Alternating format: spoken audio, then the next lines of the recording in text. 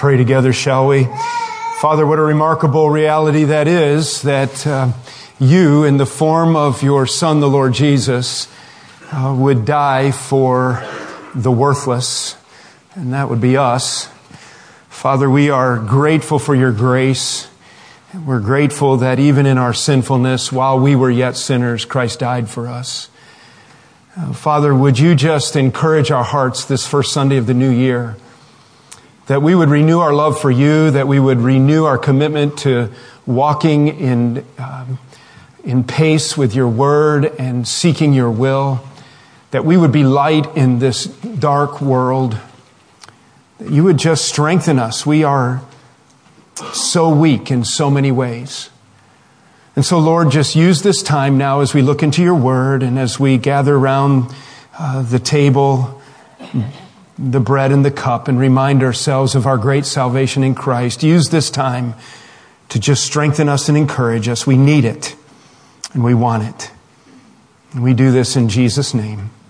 Amen. Thank you. You may be seated.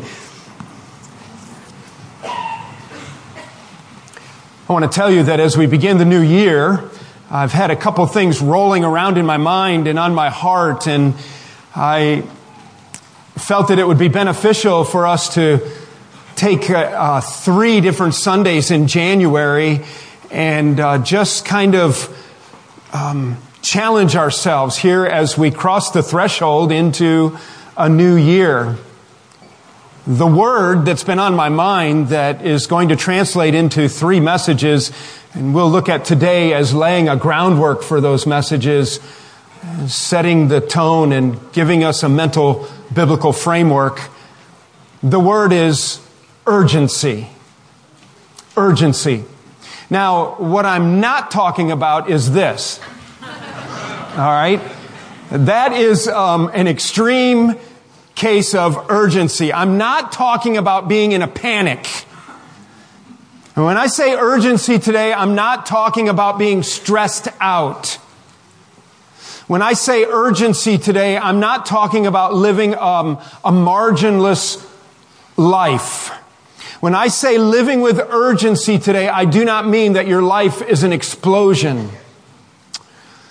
But I want us to think carefully and critically about how living with urgency is a very biblical concept. In fact, our outline today is quite simple, and I would like us to begin as we take a look at this concept that living with a sense of urgency is very biblical. What I am talking about is I'm talking about attacking complacency. I'm talking about defining our priorities so that we live with intention and purpose. I'm talking about being thoughtful about our opportunities. I'm talking about laying up treasure in heaven. I'm talking about not wasting our lives. And I think that you'll agree with me as we study the Word together for a few minutes that this sense of urgency comes through in a variety of ways in Scripture and in very specific ways in the Apostle Paul's life and ministry. And the first thing I would like us to do this morning is to recognize that, number one, living with a sense of urgency is biblical. Living with a sense of urgency is biblical. We're going to look at a couple very familiar passages to begin with on this, and that is to begin with 1 Corinthians chapter 9. Would you turn there with me in your Bible? 1 Corinthians chapter 9, and I think you'll recognize these verses even if you don't recognize the passage. You need to know that the Apostle Paul, like many of you in this room, was evidently a great sports fan. Because in his writing and coming through in the illustrations with which he writes, he often referenced some of the athletic events of his day. You need to know that in Corinth, they held an Olympic-like game called the Isthmian Games.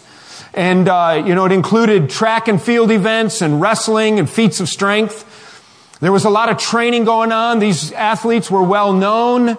It was common in their language. It was common in their everyday conversation, just like for us to talk about football or basketball. And so the Apostle Paul, in his writing, you pick up on this, and this is one of the most well-known passages where he uses this idea of a race. He's also going to slip in his metaphor usage, and he's going to start talking about boxing in the middle of talking about racing. And you need to know that as we jump into the middle of this passage, what the Apostle Paul is talking about in 1 Corinthians chapter 9 is being the most effective minister for the gospel that he could be.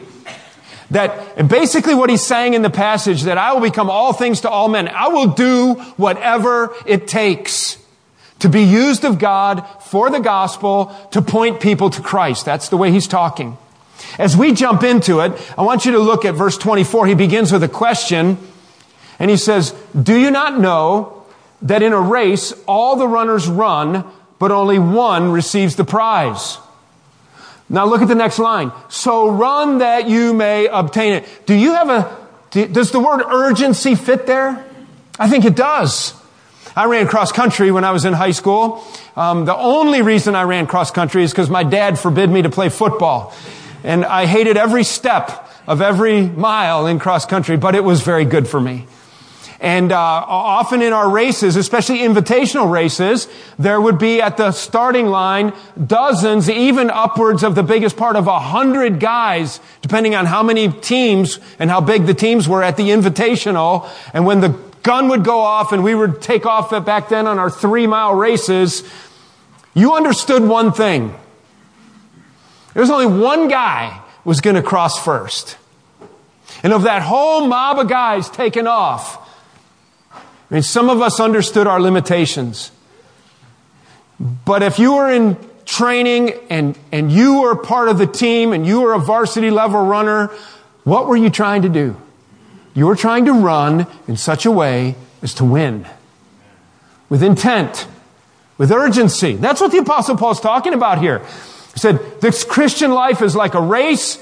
You need to enter into it as though you're trying to be the front runner. There's some intensity there in the language. Every athlete, verse 25, exercises self-control in all things. That doesn't sound like laziness, does it? That doesn't sound like being some kind of a Christian slug. That is a word of urgency. You discipline yourself. Discipline is not an easy thing. Every athlete exercises self-control in all things. They do it to receive a perishable wreath. He's talking about something that everybody in his audience would have understood. And this crown of ivy that would be placed on their head that would indicate what a great athlete they were. And when you stop and think about it, it's like, so for that?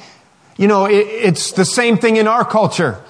Guys hold up a big Stanley Cup and kiss it. But it's only good for a few minutes. It really doesn't last. I mean, who's paying attention to hockey anyway? I know there's a few of you. He's saying, but they do that for a perishable crown.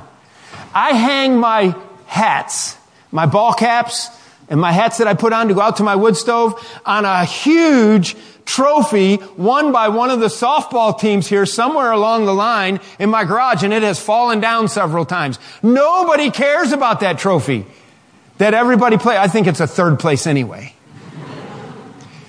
That's a perishable. It's so immediate.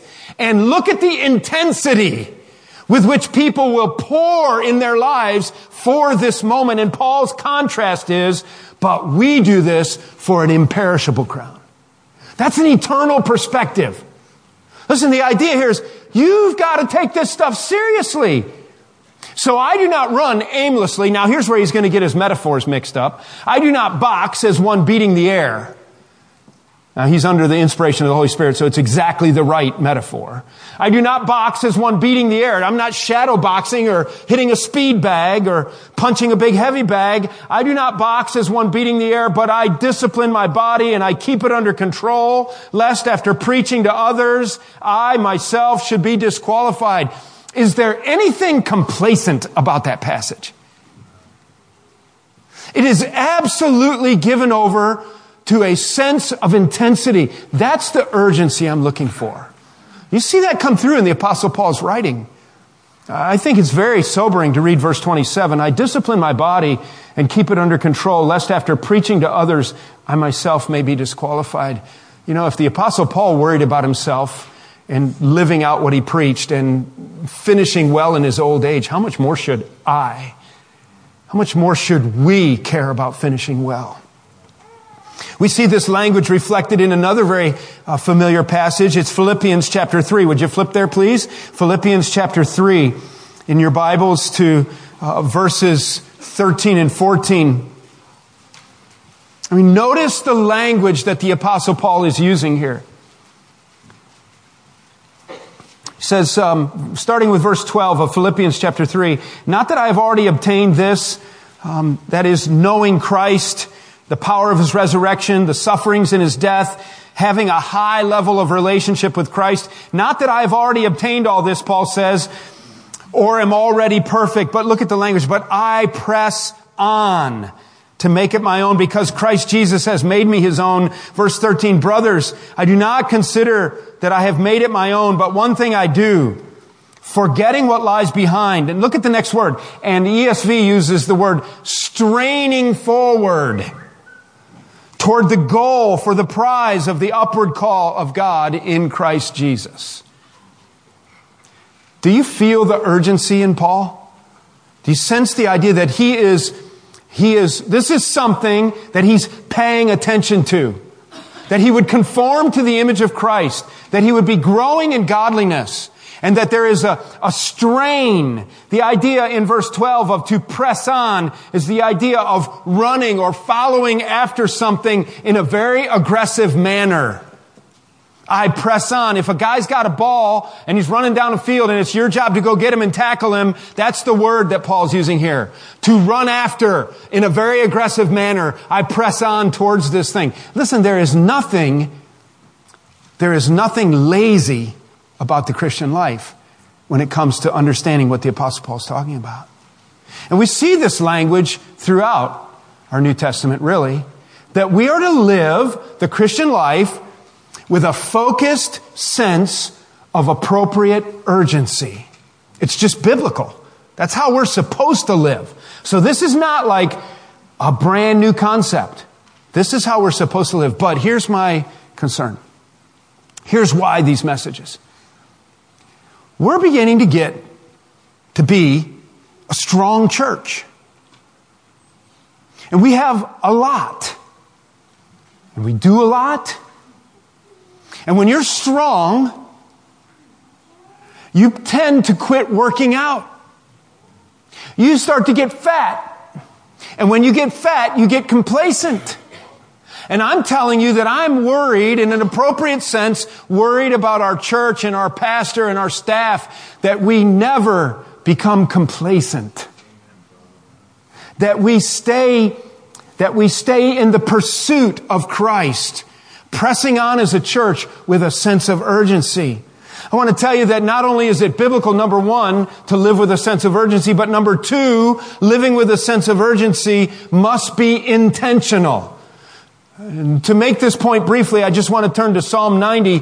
The point is made easily and very quickly understandable in the psalmist language in Psalm 90, verses 10 and 12. Living with a sense of urgency must be intentional. Psalm 90, verses 10 and 12. Look what the psalmist says here. The years of our life are 70, or even by reason of strength, 80. Yet their span is but toil and trouble. Notice the next line. And they are soon gone. I think everybody about 47, 48 years of age in this audience and up understands exactly what's going on here. The rest might not quite. If you're under 40 or in your early 40s, you still might think that life is long. When you get to be about 47, 48, you realize how close 50 is, and then it dawns on you how close 60 is, and then it's 70, and then you're dead. So you think, wow, how did it get to be that I'm in my mid-50s, have gray hair, and 3 grandkids? That's what he's talking about here.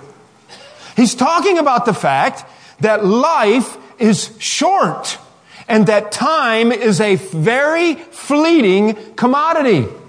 Now notice what he says in verse 12. So therefore, teach us to number our days that we may get a heart of wisdom. And I think one of the natural responses to the phrase, teach me to number my days, is to look back up at verse 10 and to think to myself, all right, if 70 is kind of the normal lifespan, and you've heard me say this before, if you take the obituary in the Martinsburg Journal or any other paper, and you throw out the high number and you throw out the low number, and you average the rest, guess where you're going to come in? Within a few, 68 to 72 every time. Throw out the high number, throw out the low number, and average out the age in the obituary, and it's 70, man. So one of the things you're supposed to do when you number your days is to look and see what he says. Well, apart from God's blessing and giving me extra strength, all right, let's start doing the math, people. Where am I in relation to 70? 14 years for me. I've been at fellowship 20 years and it seems like 4. So that's how you're supposed to, okay, so now am I supposed to live a complacent life? So now am I supposed to just kind of float down the river? You see what the psalmist is saying here? That with a very intentional mindset, you had better live with a sense of urgency because your days are fleeting. One of the lessons, practically speaking, is don't say things every day that wishes your life away. Try to make the most of every day, right? John MacArthur, in his notes in his study Bible, talks about that phrase in verse 12, teach us to number our days. He says that it means to evaluate the use of our time in light of the brevity of life. I think that's a good word. In light of the brevity of life, am I doing what I'm supposed to do? Am I just frittering away this time on this earth with meaningless, haphazard living? Or am I focused? Am I pressing on? Is there a sense of urgency? And what does it mean to live like that? And how is God going to use me in 2016 with intentional, urgent living? Remember, I don't mean being stressed out. I don't mean being like in a flurry of feathers, just surviving. I'm talking about a mindset, though, that intentionally lives with an urgency towards the priorities of my life. I want you to see finally, number 3, that this is critical. It's biblical. It must be done with intention. It's intentional. And then in Ephesians chapter 5, will you look there quickly? Ephesians chapter 5. Notice what the Apostle Paul, we're back to the Apostle Paul. It fits to go to Ephesians 5 from Psalm 90 because in Psalm 90, it talks about the brevity of life. It talks about teaching me to number my days. And the Apostle Paul is going to talk about the brevity of time or the lateness of the hour in a sense. And this is critical for us to understand. Notice what he says in Ephesians 5, verses 15 and 16. Look carefully then how you walk, not as unwise, but as wise. And the King James, and some of you who grew up with that, remember that this passage said, walk circumspectly. That's a cool word, isn't it? Circumspectly. Whatever that means.